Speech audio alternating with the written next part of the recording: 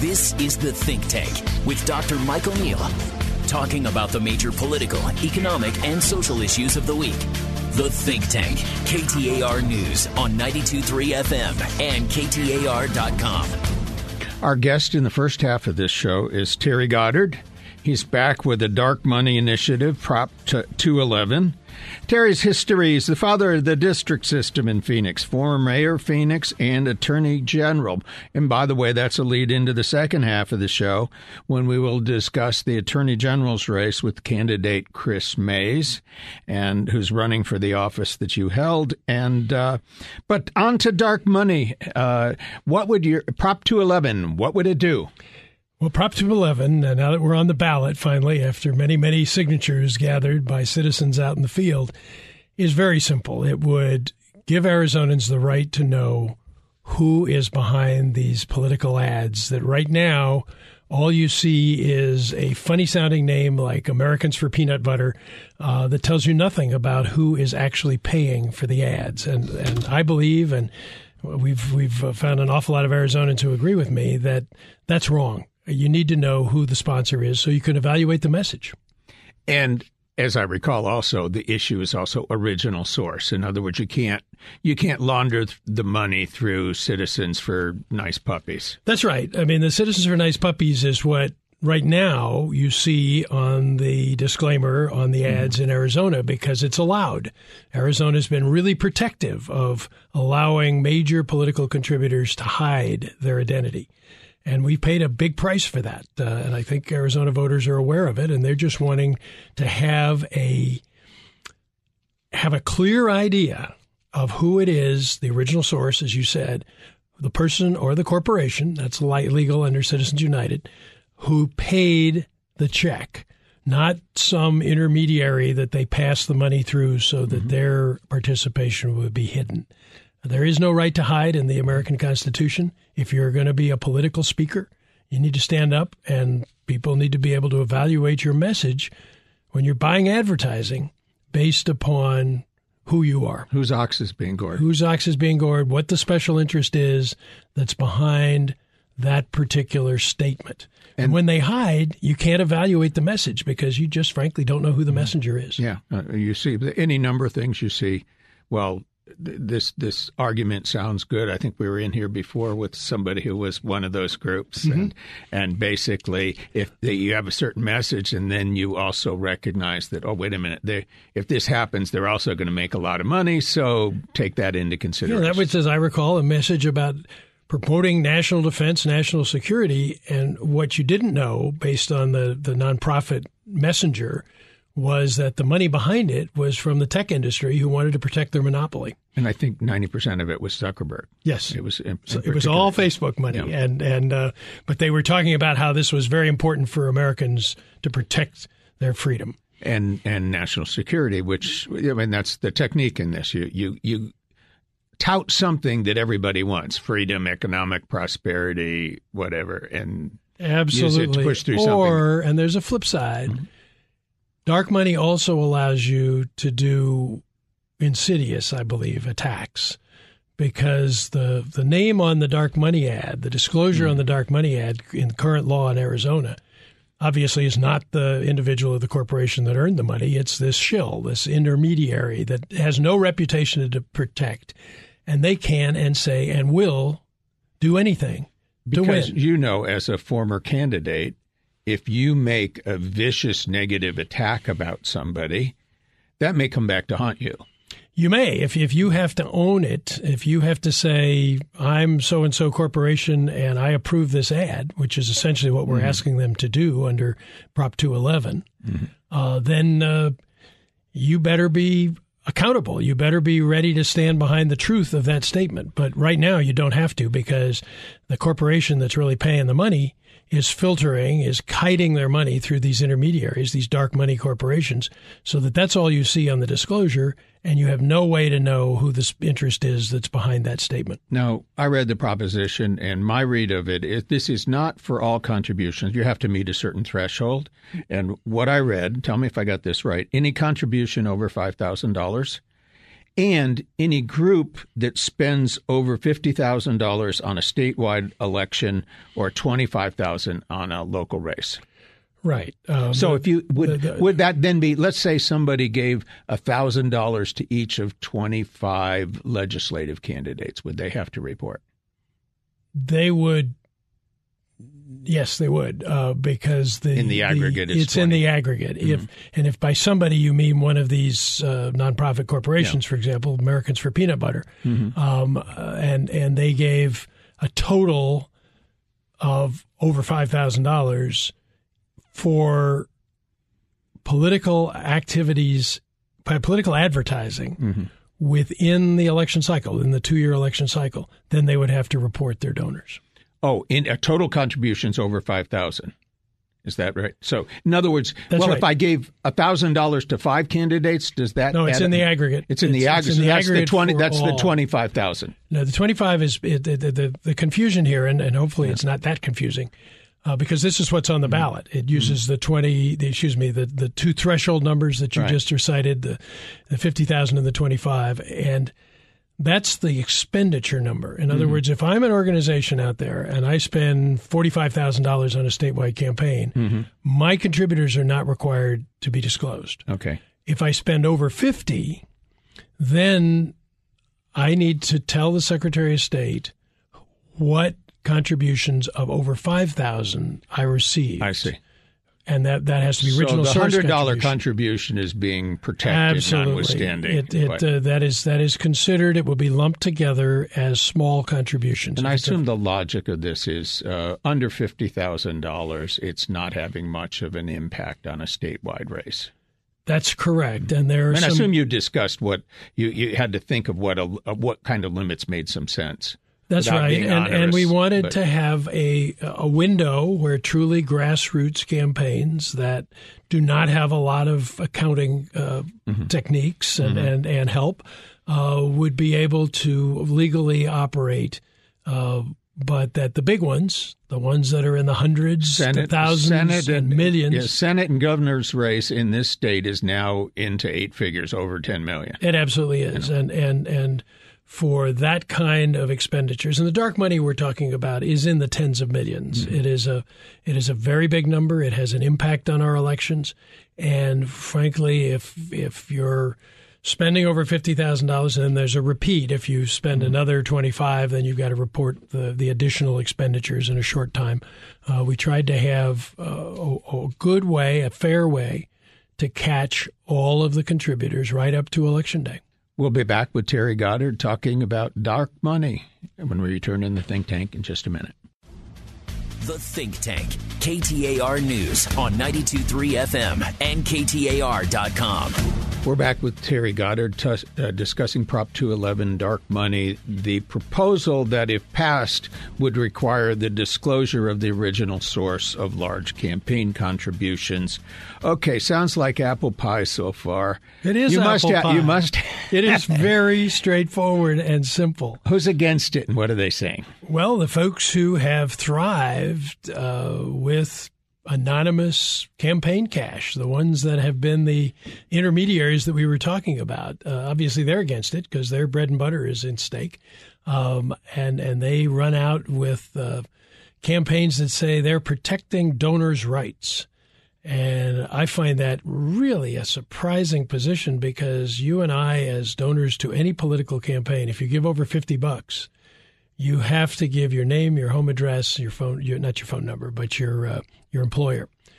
So almost all Americans, almost all Arizonans who are participating financially in political campaigns have to disclose already. There are just a few that are wealthy individuals and big corporations who decide, for reasons largely based on the result that they want to achieve, that they don't want the voters to know who they are.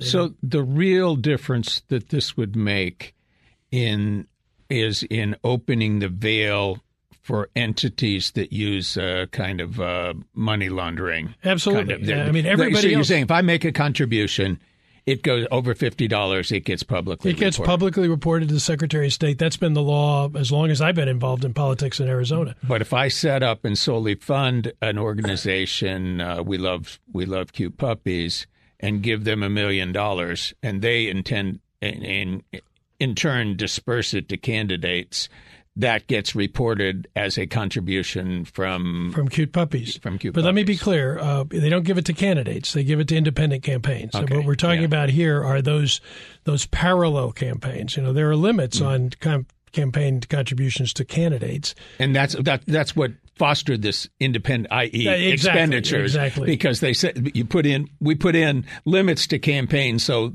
then I think it was largely a court case that came down that said you can't limit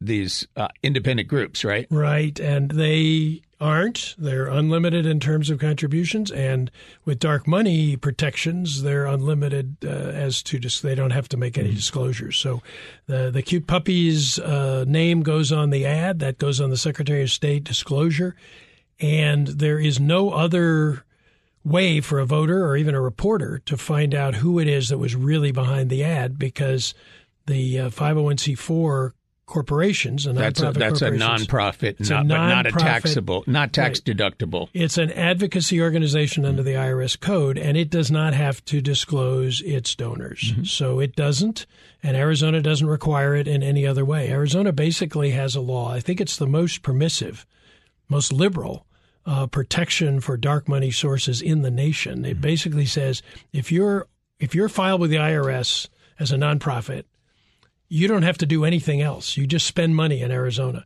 You don't have to have a local campaign committee. You don't have to have any other official presence.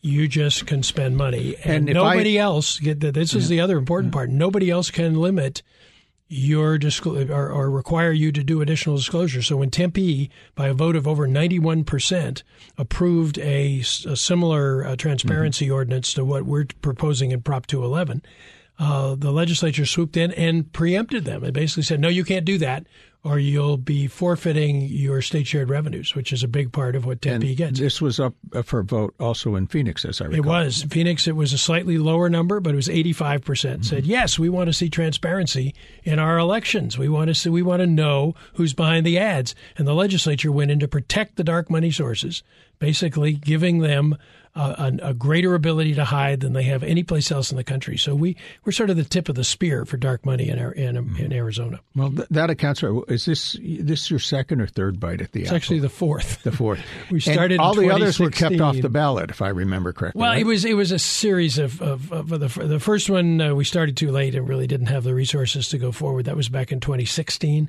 In 2018, I think we had enough, but we were taken off by the Supreme Court for reasons that I am still mad about. 28 was that strict compliance stuff? No, it was a provision that required any paid circulators to respond to subpoenas. Oh, right. And if they didn't respond to the subpoena, all of the signatures that they gathered were taken off. And if you know anything about who these paid circulators are, they're people who are very mobile. They're very mobile, yes. And there were 10 that were picked out that collectively had gotten enough signatures that when they were disqualified, because they never got the subpoenas.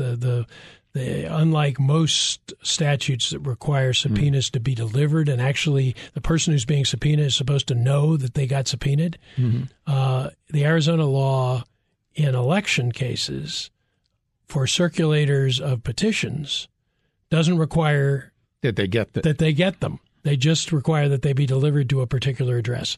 So they were delivered. They were delivered at night to a security guard in the building, and we never knew that they'd been subpoenaed. That's why I'm still mad about that decision. But then in 2020, we were ready to go. We could have been on the ballot, but COVID hit in March, and we had to stop circulating because it was too dangerous. I look at 91% in Tempe and 85% in Phoenix, and I wouldn't project that out to the state, but I would be absolutely astounded if you're not over 51%, probably not even close. In other words, I looked at this and said, if you're going to get beat, it's not going to be at the ballot, it's going to be in court. And I assume they'll take they tried to they tried to question signatures, and afterwards when it and I think it passes. I don't. I defer how many your greater knowledge. Well, something that passed 85% in Phoenix. The Tucson might be more supportive. The rural areas may be a little less.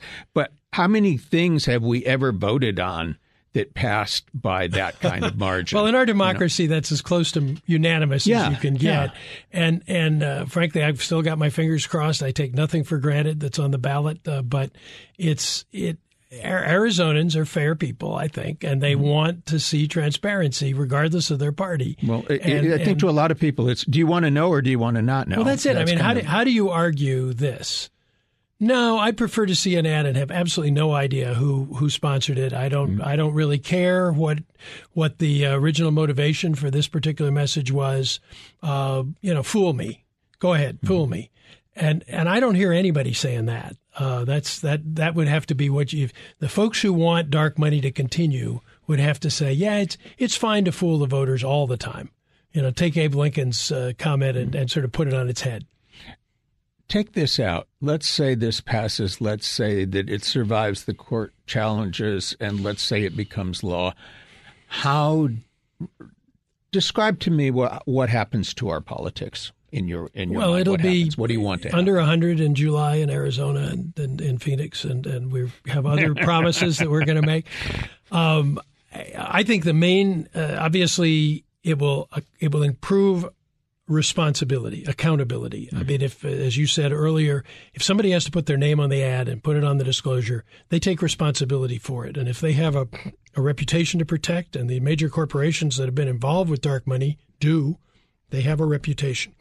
And so they're not going to say, when their name's on it, something irresponsible or defamatory or maybe outright false. So it may have a constraining effect on what people are willing to pay for. I think it will change the tenor of the ads, and the vicious attack ads that are so prevalent and are so often funded by dark money will be far fewer. I can't say that they're going to vanish from the airways. That would be naive. But when folks have to take responsibility, put their name on the ad, we've seen it on the Internet. If you don't have your name, vile things get said. If you have to take accountability, then obviously the debate becomes more factual, more modulated, more civil. And frankly, I think that would be the major impact, that the vicious tenor of campaigns in Arizona and frankly across the country, but we're only going to influence Arizona here, would be moderated and I think significantly improved. That's Terry Goddard. An interesting analogy, because we sure as heck have seen how anonymous stuff on the Internet goes vicious. Anonymous ads tend to be attack ads, and that's got to stop. Among other things, Terry is former Attorney General, and as promised, our next guest wants that job. She's Kris Mayes, and she's running for that office, and she will be in this studio after the break in the Think Tank on KTAR.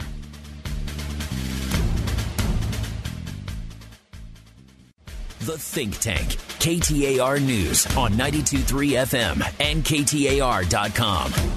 Our thanks to Terry Goddard, who just left here, and this discussion of the Dark Money Initiative, Prop 211. He was, as I mentioned in that segment, among other things, a long resume, former Attorney General. We have with us now the Democratic candidate for Attorney General, Kris Mayes. Her Republican opponent, Abe Hamada, was invited to participate but did not respond to multiple invitations. You're here. Welcome. Thank you, Mike. It's great to be here. Here's a bio. Born in Prescott, valedictorian at ASU. By the way, how come candidate? I did not find that on your webpage. When candidates are smart, why do they hide it?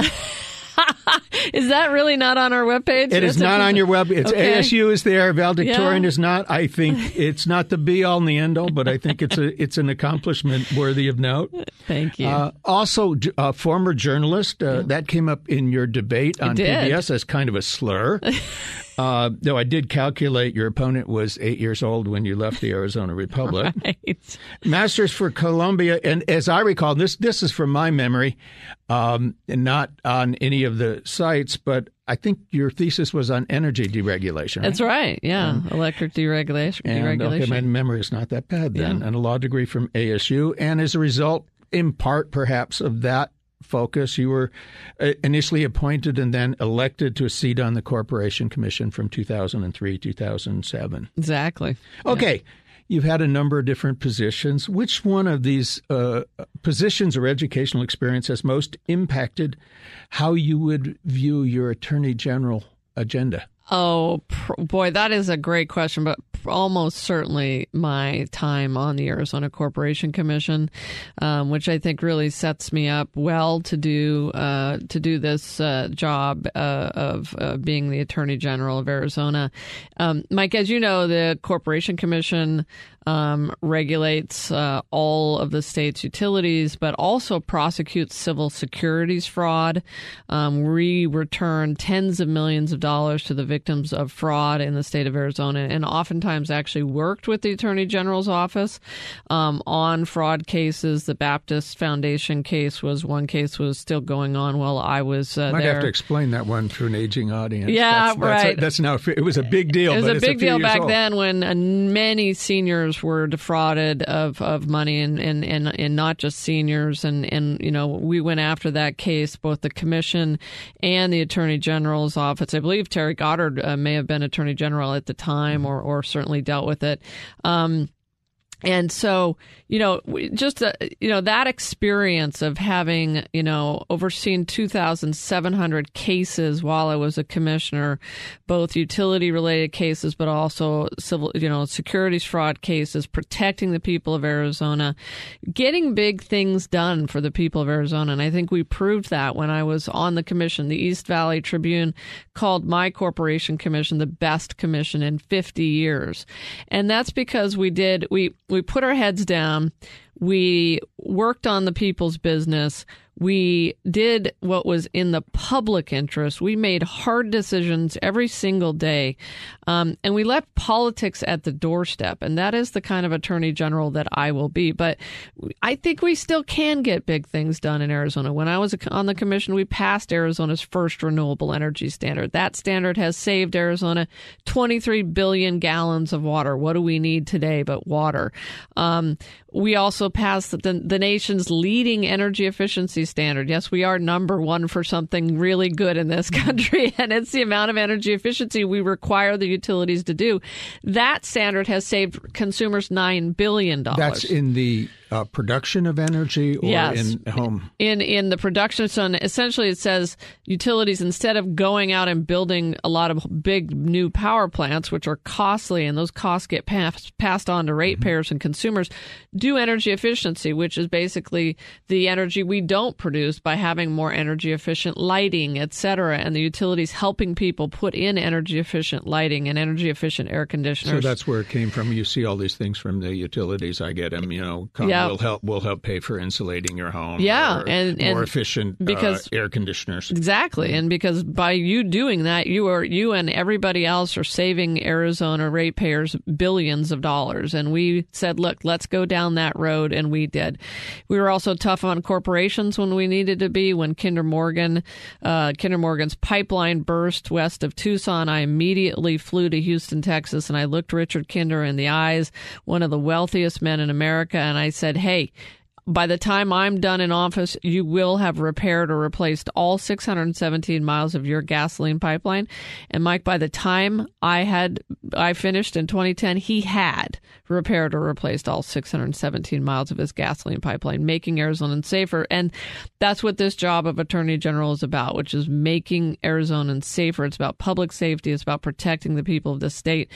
I want to prosecute consumer fraud, prosecute elder abuse, prosecute and go after the fentanyl crisis that we have, protect our water supplies, and, protect democracy. And quite frankly, though I can't believe I'm having to say this and we're talking about this, but our democracy in Arizona is under attack by people like my opponent, by the top three Republican candidates for statewide office this year, and the next Attorney General who we elect, the next Attorney General, could very well determine whether or not American democracy survives. Because if we have an AG like my opponent who says that he would not have certified the 2020 election or wants to decertify the 2020 election, by the way, that's not a thing and it's illegal, then we will have and if he does that in 2024, then we will have lost our democracy. And it's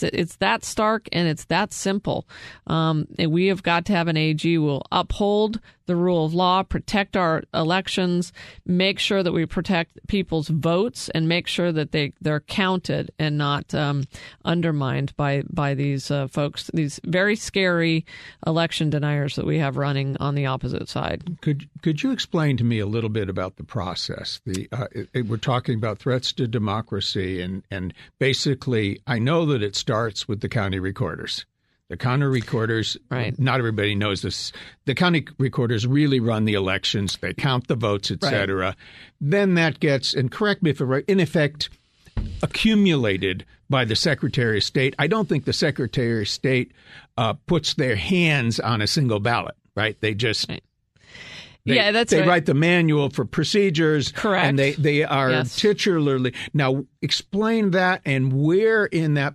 And then what I remember seeing as well, that last election got certified by the Secretary of State who kind of blessed it. And then in the famous a session where the governor sat there about the one where the president was calling on his cell phone. Right. And what was it? Hail to the Chief was the ringtone. And he signed the thing. Yes. Now, where does I don't remember the Attorney General being part of that process. Where does the Attorney General come in? Yeah, the AG actually does participate in the certification process and is one of and witnesses the certification, is one of the 3 elected officials that are necessary to the finalization of that certification process. And, it's really dangerous and unbelievable that my opponent in this AG race has said he would not have certified or witnessed that 2020 election. He believes it was rigged. He believes apparently that Donald Trump was the victor in that election. Of course, that's insane, ridiculous, and unacceptable. And I believe the people of Arizona are going to reject this up and down the ballot. But it is fair to say that American democracy runs through the state of Arizona in 2022. But you're absolutely right. And, the county recorders are pivotal to our election system. And the fact of the matter is that, people like my opponent continually attack them. My opponent went on stage with Donald Trump outside of my hometown of Prescott recently, and went on stage with him in Mesa most recently, and chanted the words, "Lock them up," referencing elections officials.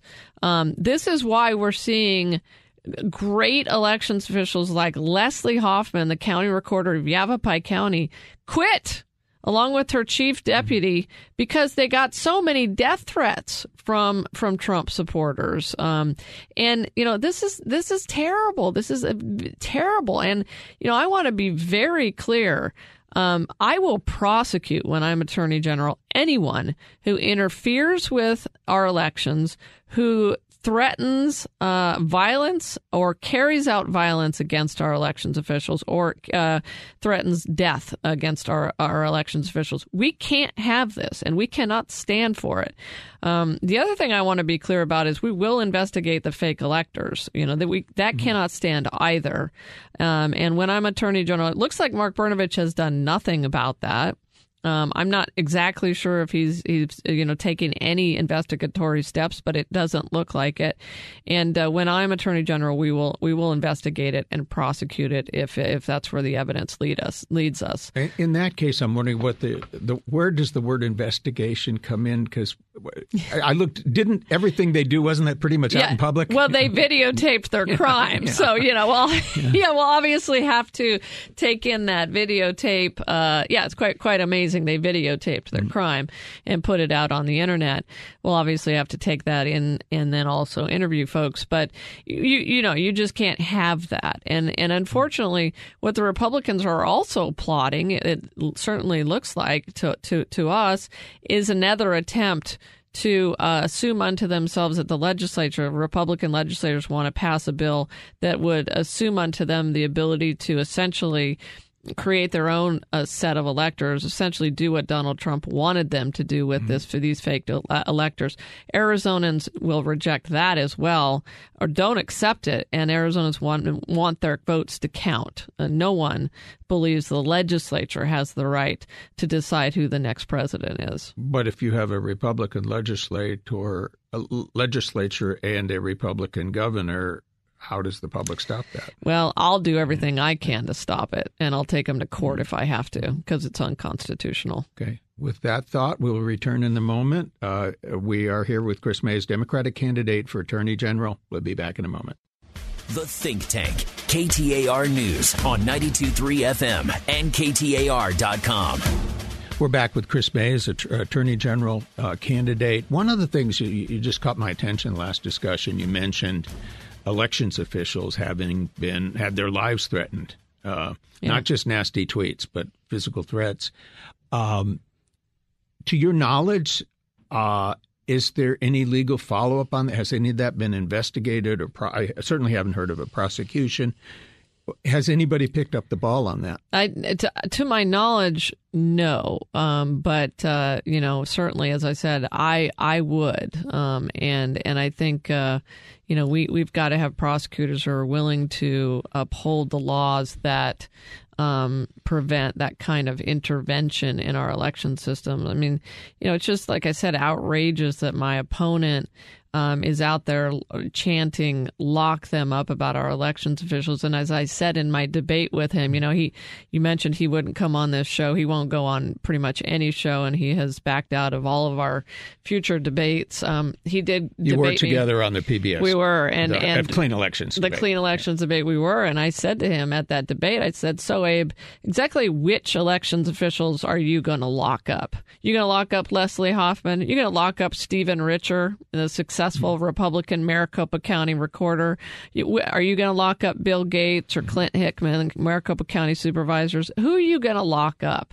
And with what evidence are you going to do that? So, and the problem is that kind of behavior by candidates is, I think, and obviously by Donald Trump, is fueling the fire that is leading to these death threats from folks. And so we're just not going to put up with it. It's irresponsible. The candidates need to knock it off. And that was the point that I was trying to make to him at that debate. Knock it off, Abe. Stop it. It's irresponsible. You are part of the problem. You are causing this problem. But when I'm Attorney General, we will not put up with it. Business of stolen elections. I had a Republican senator here, and I asked him the question, how many of your colleagues actually believe this? He said probably 5%. Right. I mean, is your sense of? I mean, obviously there are candidates playing to the. I think that among supporters we know what it is. It's probably a quarter, 30% of the population, possibly more than half of the Republican registrants. Right. I don't know. I don't know how many. I will say, and I'm a former Republican myself. I spent 30 years as a Republican. I spent almost as much time as a Republican as my opponent has been alive. And so, it makes me sad. It really does. It makes me sad to see that this is where a significant portion of my former party has gone, but it's not the entire party, and that's why I'm welcoming Republicans to vote for me. There are plenty moderate Republicans out there, or even just conservative Republicans, who I think can look at me and say, "Hey, that's somebody who's going to be a lawyer for all of the people of Arizona, not one political party or the other, and certainly not a former president." I watched your clean election debate. You said no abortion prosecutions. Would that normally be the purview of the Attorney General, or would it be more the county attorneys? And also, I want a second part of the question is, where is the line between what the Attorney General does and what the county attorneys do? Sure. So, fair question, and the county attorneys would play a significant role in that. So that who people elect as their county attorney is going to be important as well. But the attorney general, has supervisory authority, number one, over county attorneys, and certainly what I have said is, I believe that this insane 1864 law that would allow prosecutors to lock up doctors, nurses, pharmacists, possibly even women for abortion care is unconstitutional under the Arizona Constitution, and specifically Article 2, Section 8, which states that's the privacy clause of our Constitution. Which in Roe v. Wade, the U.S. Supreme Court imputed. In the case of Arizona, it's explicit. It's explicit. And I think that's an important distinction. We, in Arizona's Constitution, crafted back in 1911, 1912, right, has an explicit right to privacy. Roe was, of course, predicated on an implied right to privacy. And when Dobbs, the United States Supreme Court, kicked this issue back to the states, they kicked it back to the states. And they kicked it back to the supreme law of the states. And in Arizona, that is the Arizona Constitution. And I know it's an inconvenient fact for my opponents that we have this express right to privacy, but we do. And so what I've said is I will never prosecute a doctor, nurse, a pharmacist, or midwife, or a woman for abortion because of that express right to privacy. And I will tell county attorneys that I believe it would be unconstitutional for them to do so as well. Is that your bid? The question I was going to follow up with, and you may have just answered it here, is, okay, some would say your job as Attorney General is to follow the law, not make it. And I would ask, what's the ethical basis for ignoring, for example, the current abortion law, the 1860, which, no matter how repugnant you may find it, is I think I might have heard your answer is a belief that it's unconstitutional. Yeah, on a law. Why not? It is a repugnant law, and the vast majority of Arizonans disagree with imposing an 1864 law on the women of this state that was crafted before we were a state, before the Civil War was over, before women could vote, and before doctors had even decided it was a good idea to wash their hands.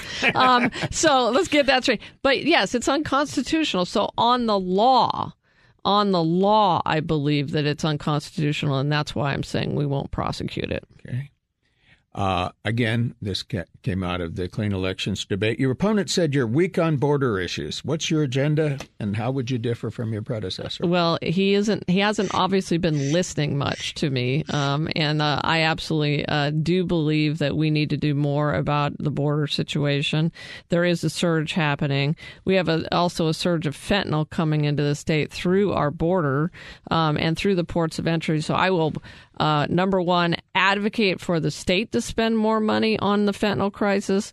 Look, who's in charge? We've got a Republican governor and a Republican attorney general right now. And a legislature. And a Republican legislature. And they have allowed the fentanyl crisis to get out of control. So I will go after this fentanyl crisis. I will advocate. I will use all the resources available to me inside the AG's office and advocate for this legislature to let loose of some of this $5 billion that they're sitting on, a mountain of cash, Mike, that they're not using to tackle the fentanyl crisis. And I will advocate that the Biden administration do a lot more to modernize our ports so we can stop the fentanyl as it's coming through the ports of entry. It's also coming through, unfortunately, through the air from China and India, and we've got to get this federal government has to get that under control as well.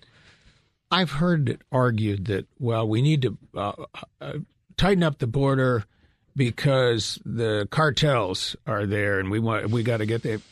I listen to that and I say, it seems to me the cartels are in the business of smuggling people because of that very, I don't know if you saw, there was one regarded by many as the most definitive study. We have already increased border security, if you go back 25 years, by 20x. In other words, we are spending constant dollars 20 times what we were since roughly the Clinton administration that first increased border security. And the net result of that study was probably a 30% increase in migration because people used to come here temporarily to work. They'd go back. Now, if it's tough to get across the border, if they get across, they bring their family. Yeah, it's interesting in the money. But I do think we've got to do more. But we have to have solutions, Mike. You know what? Rhetoric isn't going to get it done. That's what my opponent has been doing. We need real solutions. We need to come together, all of us, Republicans, Democrats, Independents, find solutions. We need to be working at the state level and the federal level. And I think that kind of cooperation just hasn't been happening. And as Attorney General, I'll bring that kind of attitude and solutions-oriented approach to dealing with the border. Sex trafficking is another issue that I will tackle as Attorney General, and it's absolutely vital. Thank you very much. Kris Mayes, Democratic candidate for Attorney General. We'll have another set of candidates for Secretary of State next week. And if you want to reach me, the website is mikeoneal.org, and that can be a vehicle for reaching me via social media, email, and the like. See you next week in the Think Tank.